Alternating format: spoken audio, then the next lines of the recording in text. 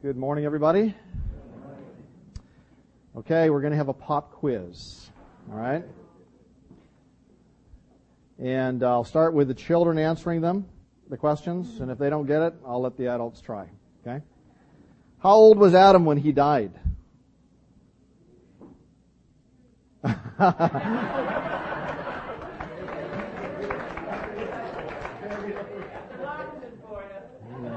He's right, yeah. No, more than that, yes. Well, he's 900. It's 930. Okay. All right, so that's the start. Okay, second question. Did Adam know Noah personally? Yeah? No? Yeah. Yes, Mr. Robertson? No and yes. Well, actually it was no.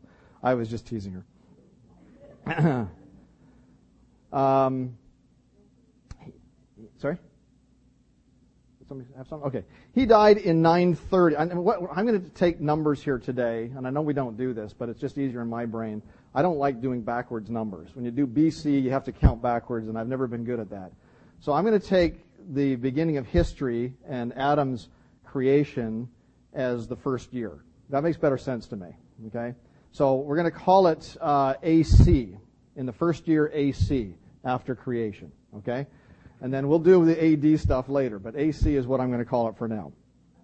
So Adam died in 930 AC. Noah was born in 1056. Okay, here's an easier question. Who did not die in the Old Testament? Okay, you got it. She stood up. Enoch. Okay. Anybody else? Yeah? Yeah. Elijah, right. Okay, both. But in this particular context, we're looking at Enoch. But Elijah was the other one. Okay, kids. What was the name of the person who lived the longest in the Bible? Yes. Methuselah. Very good. Okay, better yet, how long did he live? Yes. Say again? 969 years, you're right. Okay, here's a question for you might not know the answer to. What happened the year Methuselah died? Charlie, you're not a child. Yeah. Yeah, the flood. I think you heard that, but that's right. The flood came the same year. All right, here's another question. Did Noah know Abraham or Abram personally?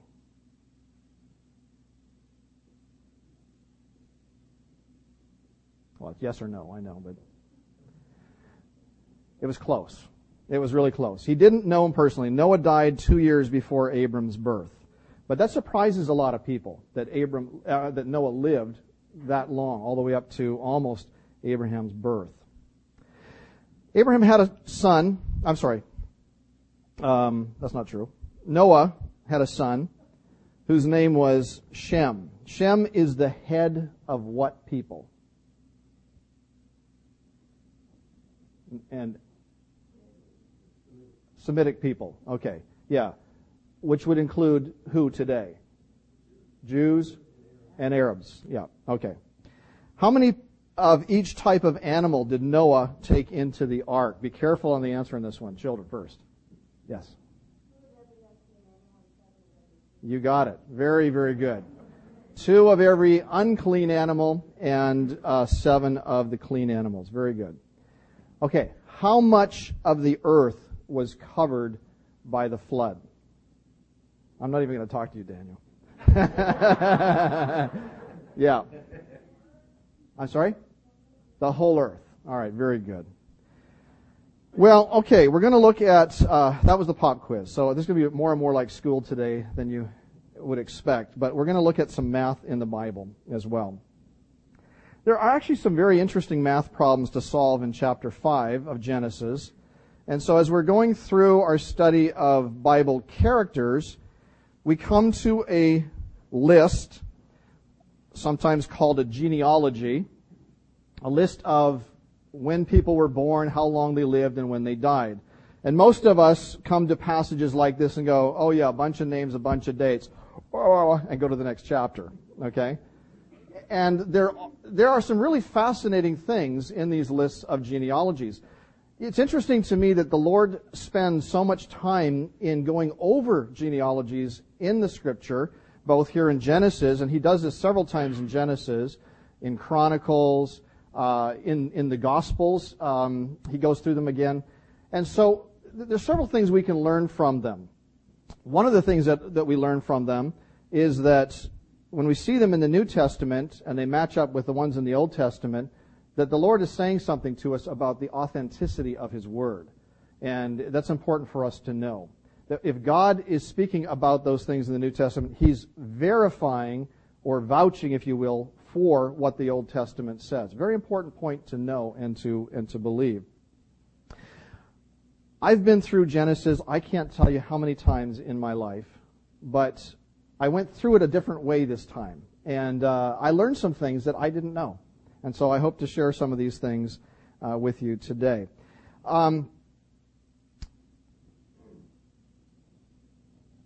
So in chapter 5, we have a genealogy. And so I want to look at a couple of facts here. So as I mentioned, let's take a look at what I'm going to do first of all is pass out some printouts here, and maybe I can get a couple of guys to do that for me.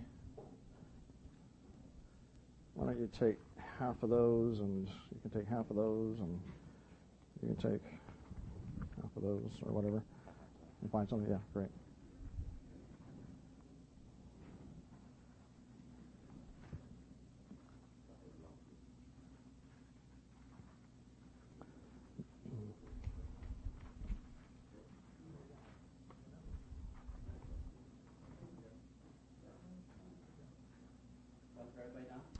I think so. If not, maybe not. Maybe you may have to share some of them. There's about 40 or so of each. So maybe,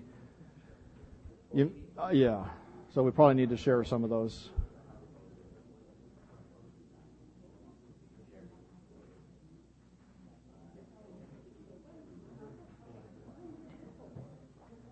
If you need extra copies, we can always get some at the end.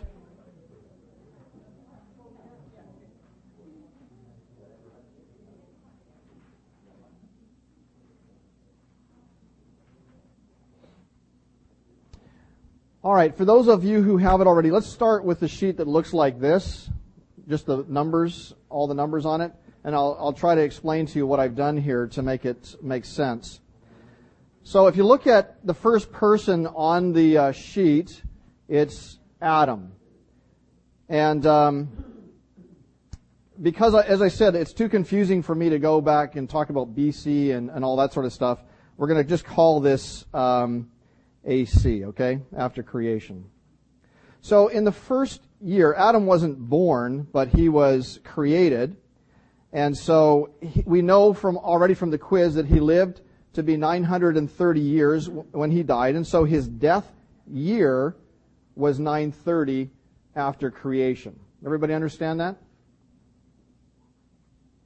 No? Boy, it's going to be a long math lesson. All right. So the year of his death was 930. The next line shows Seth.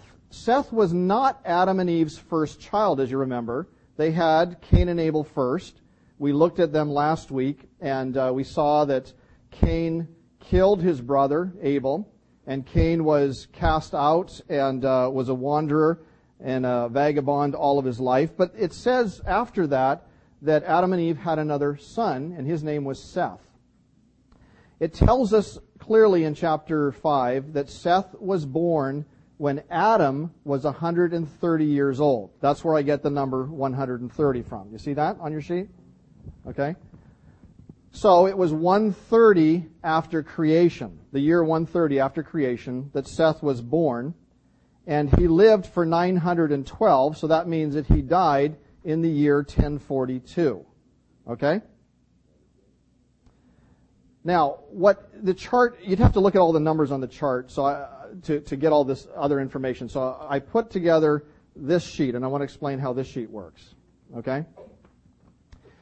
Take a look at the bottom line here. Okay?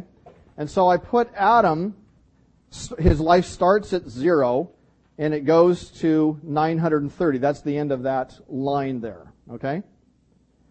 If you follow straight up that line, 1, 2, 3, 4, 5, 6, 7, 8 more lines, you come to who? Okay, so if you go to Lamech, okay, so go up to Lamech.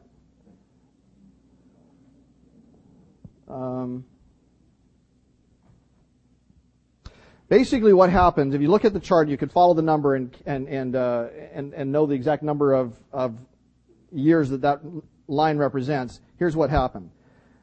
Seth died 14 years before Noah was born. So he lived all the way through to the time of Noah's father. Okay? So just so you can kind of see how this chart or this graph works. Enoch was the next one. He lived until Noah's 84th year. Canaan was the next. He lived until Noah's 179th year. And so on. As we go through these characters, we see that there's an overlap of lives. And this is important to know because what it tells us is that what God told Adam and Eve, they were able to pass on to generations all the way up until Noah's father. And then Noah's father, of course, was able to tell Noah.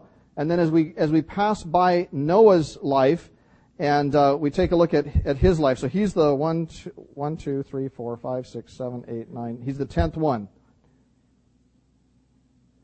So Noah's life, if you're to go to the end of his life in just a little past the year 2000, and go all the way up to Abram's life, he lived almost until the time of Abram. Okay? So he died 2 years before Abram was born.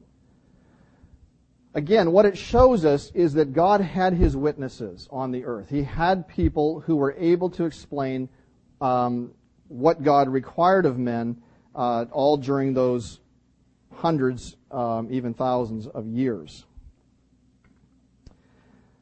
Okay, so as we mentioned before, the first two children born, Cain and Abel. One of the questions that always comes up, where did Cain and Abel get their wives? You ever heard that question? Usually it's asked as kind of a mockery, like, well, it doesn't say it in the Bible, so the Bible must not be true. Well, who was reproducing after their own kind at that time? Adam and Eve. So that's where they got their wives from. They got their wives from Adam and Eve, who were reproducing children. And it says that in the Scripture, sons and daughters. And they married their own sisters. And you say, oh my goodness, that's terrible. Well, the genetic pool was a little different back then than it is today. And it was not a problem for them to do that, as would be the case today. All right. So, Seth. Let's talk about Seth for just a minute here. He's one of the fellows on this chart. Seth is the child of Adam and Eve. As I mentioned, he was born in the year 130, and he lived until 1042. Seth lived so long that he lived when Adam was alive. He lived during the time of his own son Enoch, his grandson Canaan, his great-grandson Mahalalel, his great-great-grandson Jared, his great-great-great-grandson Enoch, his great times 4 grandson Methuselah, and his great times 5 grandson Lamech. And then he died just 14 years before Noah was born. Lived a long time. Now, in the middle of all of the names in chapter 5, we have a character named Enoch. And if you notice on the chart, Enoch, his birth year was 622 after creation. And he only lived, how long? 365 years. Okay? He was just a young kid in comparison to the others who were living into their 900s and almost 1,000. So here he was at 365 years, and he did not die. It says the Lord took him. So let's take a look at the passage before us.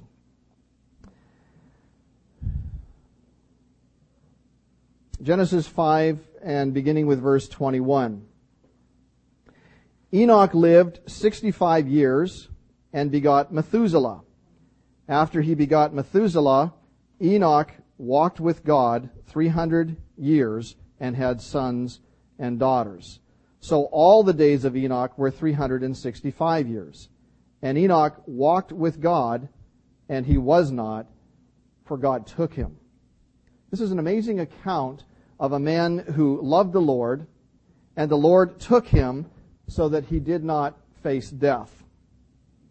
At this point in the history of man, the population is growing, and man's sin is becoming more and more evident as the years go by. Now, there's not much said about Enoch in Genesis, but there is actually more said of him in the New Testament. But it says, what it does say about him is revealing. Twice in that passage, it says Enoch walked with God. And then again, verse 24, and Enoch walked with God. And he was not, for God took him. The word walked is full of meaning. It is used in the Scripture in both a literal meaning, where I'm walking alongside of somebody on a street or something like that, but it's more often used in a figurative way, where I walk with somebody. I am in fellowship with them. I think along the same lines as they do. In fact, the Bible asks the question, can two walk together unless they be agreed? When Abraham was 99 years old, God said to him, I am Almighty God. Walk before me and be blameless. And so in that statement, God is telling us what a walk with God is like. It's to be blameless before God. It's to be holy before God. If you remember the history of Israel, God said over and over and over again to the children of Israel, walk before me. And what he meant by that in the context of the passages, it meant to follow his laws, to obey him, to love him with all their heart, all their soul, all their mind, and to do what he had commanded them to do. That was what it meant to walk with God, to walk or to follow his laws. He said to the Israelites in Deuteronomy chapter 5 and verse 32, therefore you shall be careful to do as the Lord your God has commanded you. You shall not turn aside to the right hand or to the left. You shall walk in all the ways which the Lord your God has commanded you, that you may live, and that it may be well with you, and that you may prolong your days in the land which you shall possess. And then he told them that if they did not walk in his ways, he would bring calamity upon them. He would bring judgment upon them. He would take them away into foreign lands, and they would be held captive there. And so God was after them to walk with him, to be walking in agreement with him. It says of Enoch, Enoch walked with God. What does it mean to walk with God in our lives? What does it mean to walk with God? Well, the word means to behave in the right way before the Lord. It means to make every effort to follow the Lord. It means to know what God wants you to do and then do it with all your might. Let me ask you a question. Are you walking with God? There were many men in Enoch's day who knew God. They knew about God because God had revealed himself to them. But they weren't walking with God. And there are many people today who claim that they are believers. They claim to know God, and yet they're not following after God at all. They're not walking with him. What is it like in your life today? Are you walking with God? There's an interesting study in the New Testament. I'm going to give you some verses. Maybe you can do some homework at home. We started this off as a class. We might as well introduce homework to it as well. Let me give you some verses to write down. I'm just going to touch on them briefly. And take a look at it and ask yourself the question as we go through each verse. Am I really walking with God? Walking with him. Here's what the New Testament has to say about walking with God. In Romans 6:4, it says that we should walk in newness of life. In Romans 8:1 and 4, it says, walk not after the flesh, but after the Spirit. In Romans 13:13, it says, walk properly. You say, what does that mean? Well, it's good. He tells us the answer.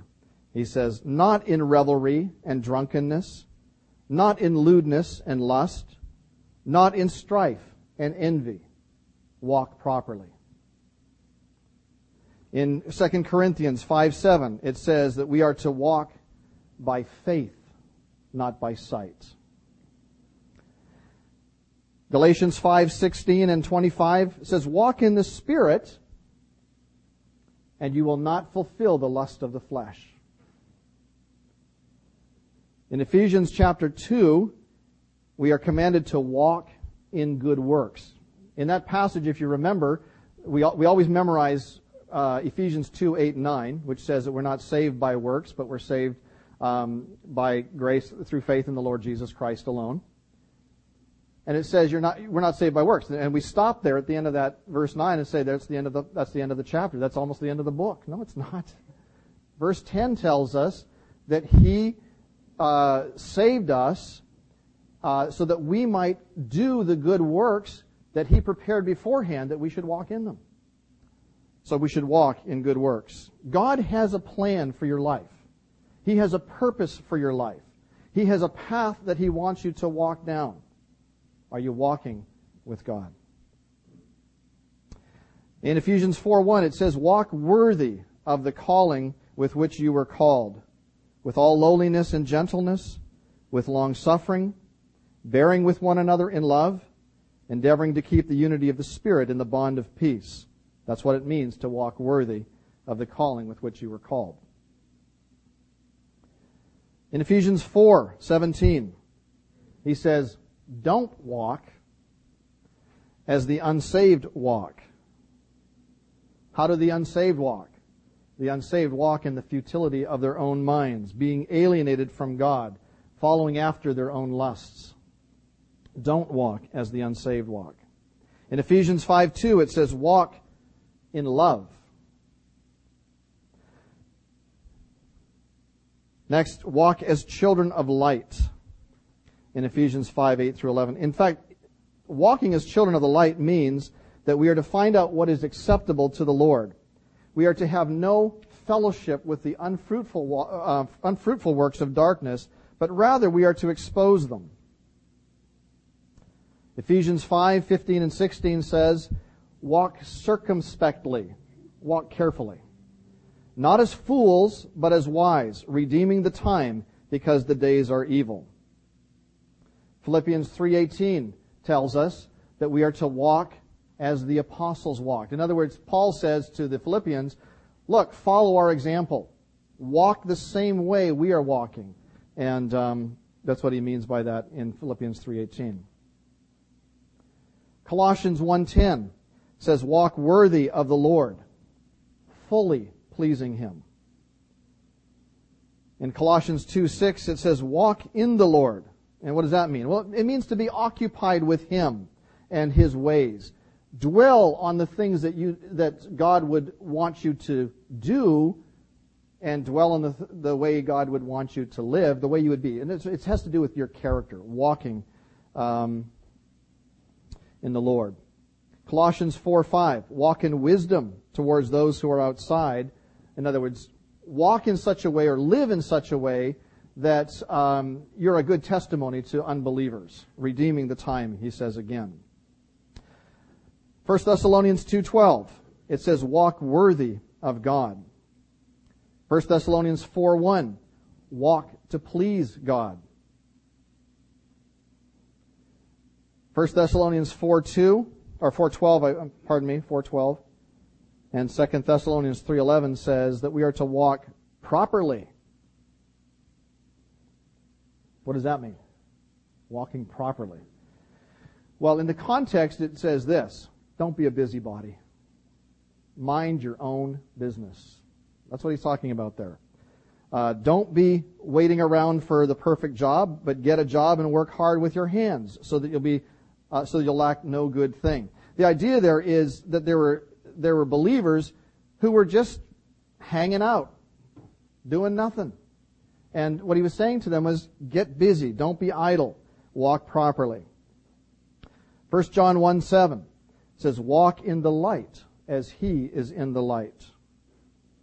2 John 1:6 says, walk after his commandments. 3 John 1:4 says, walk in the truth. In fact, John writes and he says, there's no greater joy in his life than to see his children walking in the truth. And then finally in Jude 1:18 it says, walk not after your own ungodly lusts. Now I gave you the verse references. It's hard in a passage like this to go over every little detail of what it means to walk with the Lord. But I gave you the verses so that you might take them and do some homework at home and see those verses in the context. What does it mean to walk with the Lord?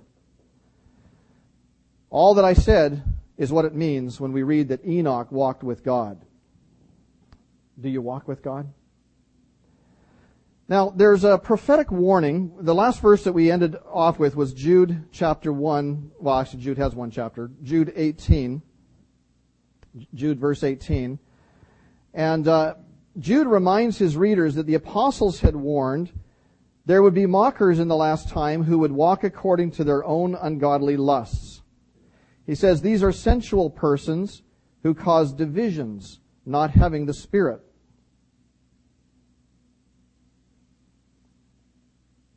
So Jude is telling us that the apostles warned us that mockers would come in the last days. But did you know that all the way back in Genesis, in the life of Enoch, that he warned the same thing? He issued the same warning. And that's what it says in Jude. It says that Enoch prophesied about these wicked men back in his generation. And in making the statements, Enoch was actually pointing forward 6,000 years to our time and to our generation, to the time right before Christ comes when men would be flagrantly ungodly again. The people in his day were ungodly, but he was pointing forward to this time that we're living in right now. And this is what it says in Jude 10. But these people, these mockers who would come in the last days, speak evil of whatever they do not know, and whatever they know naturally, like brute beasts. In these things they corrupt themselves. Woe to them, for they have gone in the way of Cain, have run greedily in the error of Balaam for profit, and perished in the rebellion of Korah.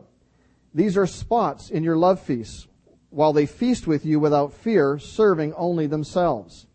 They are clouds without water, carried about by the winds, late autumn trees without fruit, twice dead, pulled up by the roots, raging waves of the sea, foaming up their own shame, wandering stars for whom is reserved the blackness of darkness forever. Now Enoch, the seventh from Adam, prophesied about these men also, saying, behold, the Lord comes with 10,000s of his saints, to execute judgment on all, to convict all who are ungodly among them of all their ungodly deeds which they have committed in an ungodly way, and of all the harsh things which ungodly sinners have spoken against him. These are grumblers, complainers, walking according to their own flesh, and they mouth great swelling words, flattering people to gain advantage. But you, beloved, remember the words which were spoken before by the apostles of the Lord Jesus Christ, how they told you that there would be mockers in the last time who would walk according to their own ungodly lusts. These are sensual persons who cause divisions, not having the Spirit. So, 6,000 years ago, Enoch prophesied. And he prophesied for the church. Now, the church was unheard of in the Old Testament. It's a mystery. It wasn't known until the New Testament time. But Enoch foresaw or prophesied about our coming day and ungodly men who would worm their way in, speaking evil of the Lord Jesus. In Enoch's day, God was preparing to destroy the earth with a flood because of the evil that persisted in his day. But Enoch looked down the corridor of time and saw that the same evil that God judged in Noah's day would also reappear in our day. And in fact, Jesus said that as well. He warned that in the last days, the times or the people or the population would be very similar to the days right before the flood. God is patient, and God is long-suffering. But patience, by its very nature, has a terminal point. You understand what I mean by that? There's an end to it somewhere. Patience is not patience if it doesn't have an ending. Patience has a terminal point. It has a beginning and it has an end. And when His patience and long-suffering are fully satisfied, He will destroy the earth. Not with a flood, but with fire. That's what He tells us in the New Testament. In the days of Noah, the Bible says that every imagination of the thoughts of man's heart was only evil continually. Jesus said it will be like that in the last days. Does it sound like our generation? God spared Enoch from the ravages of the flood. God took him before He destroyed the earth with a flood. And the Bible tells us that he was translated. He was plucked away. Or in the New Testament words, he was raptured. God took him. Enoch is a type. He's an illustration of those like Enoch who will not taste death but will be caught up to meet the Lord in the air before the judgment and the wrath of God is poured out upon this planet. In Hebrews chapter 11, we read this, verses 5 and 6. By faith, Enoch was translated that he should not see death, and was not found because God had translated him. For before his translation he had this testimony, that he pleased God. But without faith it is impossible to please Him, for he that cometh to God must believe that He is, and that He is a rewarder of them that diligently seek Him. We've mentioned this before. Faith, to be faith, requires what? It requires the Word of God. Okay? To say, well, I just have this feeling that something is going to happen. A lot of people have feelings. I just have this feeling that when I come to the end of my life, everything is just going to work out. God is just going to accept me. I have this feeling, and it's a good feeling. But it's not a true feeling, and it's certainly not faith, because God doesn't say that. So faith, in order for it to be faith, must have the Word of God. The Bible says, believe on the Lord Jesus Christ, and you will be saved. That's the Word of God. And if you believe God's Word, that's faith. By faith, we believe God. Faith requires a word from God. Faith, how do we get faith? Faith comes by hearing. Hearing by the Word of God. And so as the Word of God is preached or is taught, or you share it or communicate it with friends or family or others, as people hear the Word of God, God can use His Word in people's hearts, and they go, you know what? That's right. I believe what God is saying. They believe God, and they're saved. Faith comes by hearing, hearing by the Word of God. It's apparent to me from what we see in Hebrews 11 that as Enoch walked with God, God spoke to him. And He told him about a time that was yet future. A time when the Lord would come with 10,000s of His saints to execute judgment on all the ungodly. But God's testimony of Enoch was that he pleased God. So what does that mean? If Enoch pleased God, that means that he was not ungodly. He had faith in God. God had saved him. He was pleasing to God. So God says to Enoch at some point, I'm going to come with 10,000s of my saints, and I'm going to execute judgment on the ungodly. And Enoch is standing there listening, and he's saying, but I please you, Lord. I'm pleasing to you because I have faith in you. That's what the Word of God tells us.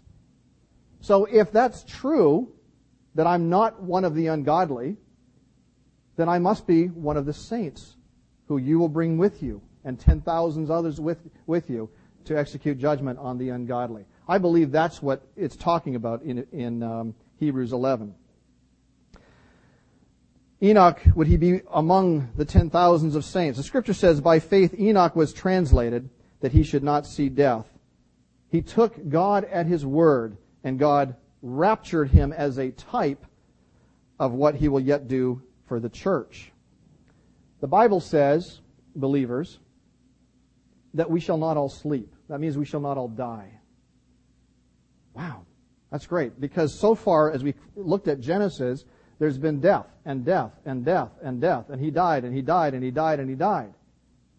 And all through our life experience, we see people dying. In fact, the whole history of the human race is one of death. Only two people we read about in the Old Testament who did not die, Enoch and Elijah. But for 6,000 years, people have been dying. And yet the Bible tells us that we shall not all sleep. We shall not all die. Do you believe that? If you believe what God says, you have faith. God says it. He says that when Jesus Christ comes back for his saints, he will come from heaven with a shout, the voice of an archangel, and the dead in Christ, those who have already died, but they died as believers, will rise first.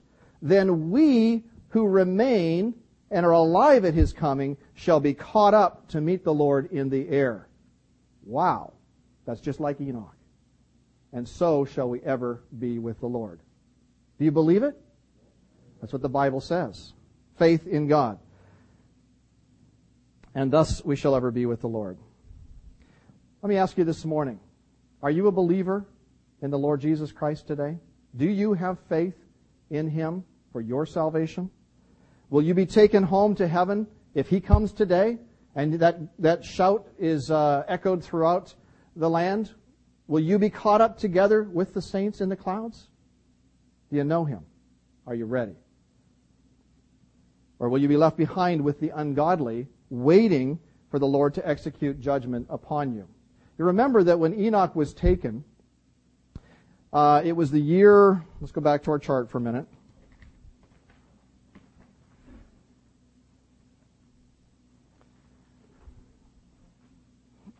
(987).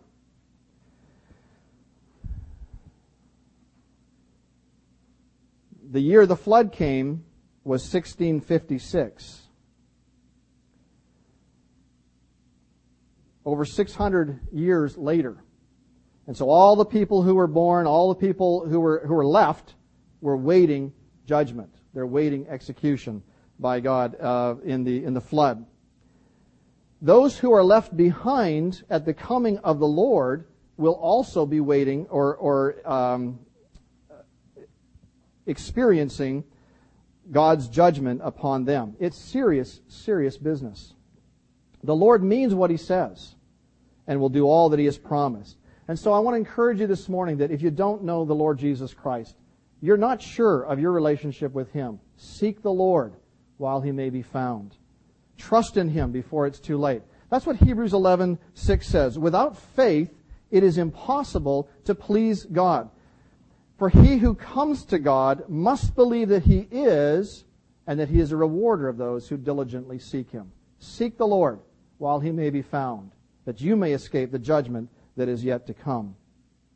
Now, there's another issue with Enoch that's worth noting. Enoch had a child when he was 65 years old, and he called the child Methuselah. We know him as the oldest man who ever lived on the face of the earth. Methuselah. There's numerous sources of scholars who believe that Methuselah's name, some say his name means man of the darts, and that's a literal translation of the roots of that word. But many go back to the roots and say, you know what, it really has more to it than that. And this is what numerous scholars have said, that it means when he dies, it will be sent. When he dies, it will be sent. When did Methuselah die? The year of the flood. And so the year of the flood, it will be sent. What is the significance in his name? The year that he died was the year of the great flood, the great deluge. When he is dead, the flood, will be sent. And so as Enoch named his child that year, I think he looked forward to the time, and God must have told him, and said that in the year he dies, it will be sent. It tells us something also about God. In 1 Peter 3:20 we read this, once the long-suffering of God waited in the days of Noah. The long-suffering of God waited in the days of Noah. Here in the 5th chapter of Genesis, we have illustrated for us the long-suffering of God. How long did God wait patiently for men to repent and believe in Him? Just during the years that Noah was building the ark? Well, certainly he waited a long time then. It was about 100 years. But I think it's more than that. I think we see the long-suffering of God evidence from the birth of Noah's grandfather, Methuselah. The Lord was saying, in effect, I will have patience. I will extend my long-suffering and my mercy the length of this man's life, Methuselah. Is it not interesting to you that Methuselah lived the longest of any man? That God extended his life 1 year after the other, after the other, after the other. To me, it's an amazing demonstration of God's grace, of His long-suffering, of His patience. He outlived all of his contemporaries. He outlived his own son. And it was God who continued to extend Methuselah's life year after year after year as he patiently waited for men to repent. His mercy was slighted. His grace was scoffed at, and the Lord ultimately had no choice but to destroy the earth with a flood because of the sin that was running rampant on the earth. Enoch, it says in the Scripture, Methuselah's father, preached to that wicked generation. It says in Jude 14, and Enoch also, the seventh from Adam, prophesied concerning judgment upon all. The population at this time had grown exponentially. I don't know, and the Scripture doesn't tell us exactly how many people lived on the earth at this time. But it doesn't take much imagination to believe that there were possibly 1 billion people on the earth at this time. And if you look at, here's how I come up with a calculation like that, and you can do your math later. But if Adam and Eve, let's just say they had 8 children in their entire lifetime, and those 8 children had 8 more children, and in their entire lifetime, and you just keep calculating it that way, you come up with a number of 1,073,000,000 and so on. There were faithful preachers among them, but as the population grew, so did the wickedness of the people. And God says that the Lord saw that the wickedness of man was great in the earth, and that every intent of the thoughts of his heart was only evil continually. It says in Genesis that the earth also was corrupt before God, and the earth was filled with violence. And so God looked upon the earth, and indeed it was corrupt, for all flesh had corrupted their way on the earth. And eventually, Methuselah died. I'll tell you, that was a comprehensive test of God's patience and God's long-suffering. But long-suffering and patience have to come to a conclusion. And upon his death, God poured out his wrath upon the earth and destroyed every creature that has breath in its lungs. And he destroyed the birds, the animals, and all of the human race except for 8 people. One of the greatest disasters. Somebody said this was the second greatest disaster up until this time. You say, what was the first? The fall of man. Very good. Very good. The fall of man. Had the world provoked God? Yes, we did. The people of the earth knew about God because God made himself evident to them through his creation and through the preachers who lived from Adam to Seth, whose life expanded all the way until Noah's day. And so Noah's father was a contemporary of Adam. And Adam had to have taught his sons about the blood sacrifice that was given back in the Garden of Eden. He must have taught them about God's promise to send a deliverer to crush Satan's head. Adam taught about the truth of saving faith. Enoch preached about judgment to come. Lamech, Noah's father, spoke about the curse of sin.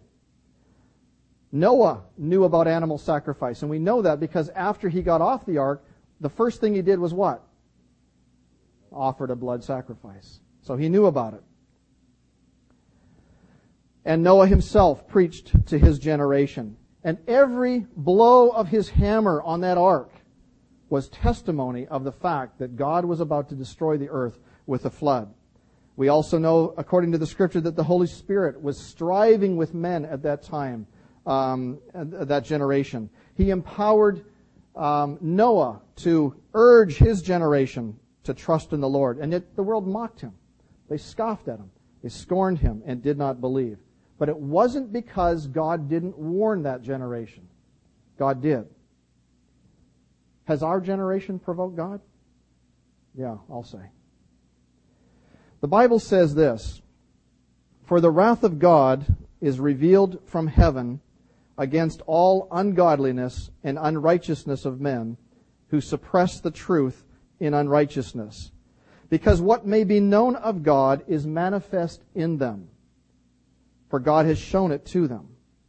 For since the creation of the world, His invisible attributes are clearly seen, being understood by the things that are made, even His eternal power and Godhead, so that they are without excuse." He's talking about our generation. We are without excuse. As a matter of fact, the more we study, the more we find out about the universe, the more we find out about the planets and the solar systems and the universe, we probably have more information than any generation before us, giving us evidence of God, and we refuse it. There are none so blind as those who will not see, and that is true of our generation. They are without excuse, because although they knew God, they did not glorify Him as God, nor were thankful, but became futile in their thoughts, and their foolish hearts were darkened. Professing to be wise, they became fools, and changed the glory of the incorruptible God into an image made like corruptible man, and birds, and four-footed animals, and creeping things. Therefore God also gave them up to uncleanness in the lusts of their hearts, to dishonor their bodies among themselves, who exchanged the truth of God for the lie, and worshipped and served the creature rather than the Creator, who is blessed forever. Amen. For this reason God gave them up to vile passions, for even their women exchanged the natural use for what is against nature. Likewise also the men, leaving the natural use of the woman, burned in their lust for one another, men with men, committing what is shameful, and receiving in themselves the penalty of their error which was due. Sounds like the headlines of our current papers.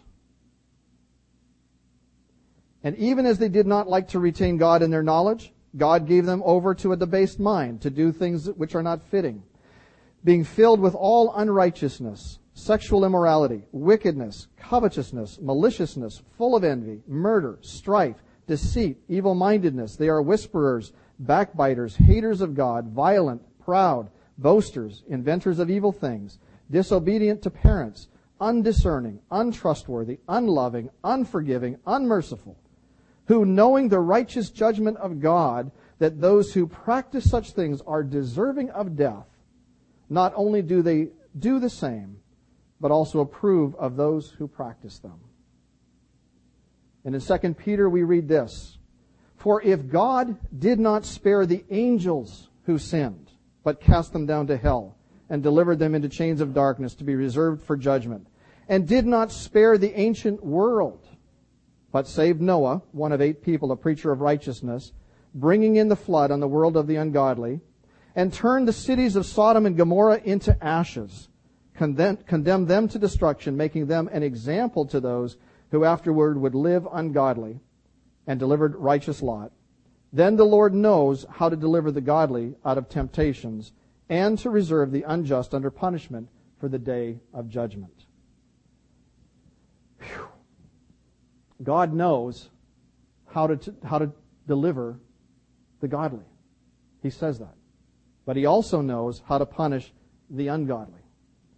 And just as He has done in the past to the fallen angels, and just as He did in the past to Noah's generation, and just as He did in the past in Sodom and Gomorrah, He will also punish those of the present generation who continue to live in their ungodly practices. God is patient. God is long-suffering. But He is just and righteous and must punish the wicked for their sins. Hell is real. Hell is real. When will He punish the ungodly? When will His patience run out? When will His long-suffering end? I don't know. It can't be long. And maybe He's waiting for you to come to Him this morning and trust Him as your Lord and your Savior and have your sins forgiven and be cleansed from all unrighteousness. Maybe He's waiting for you.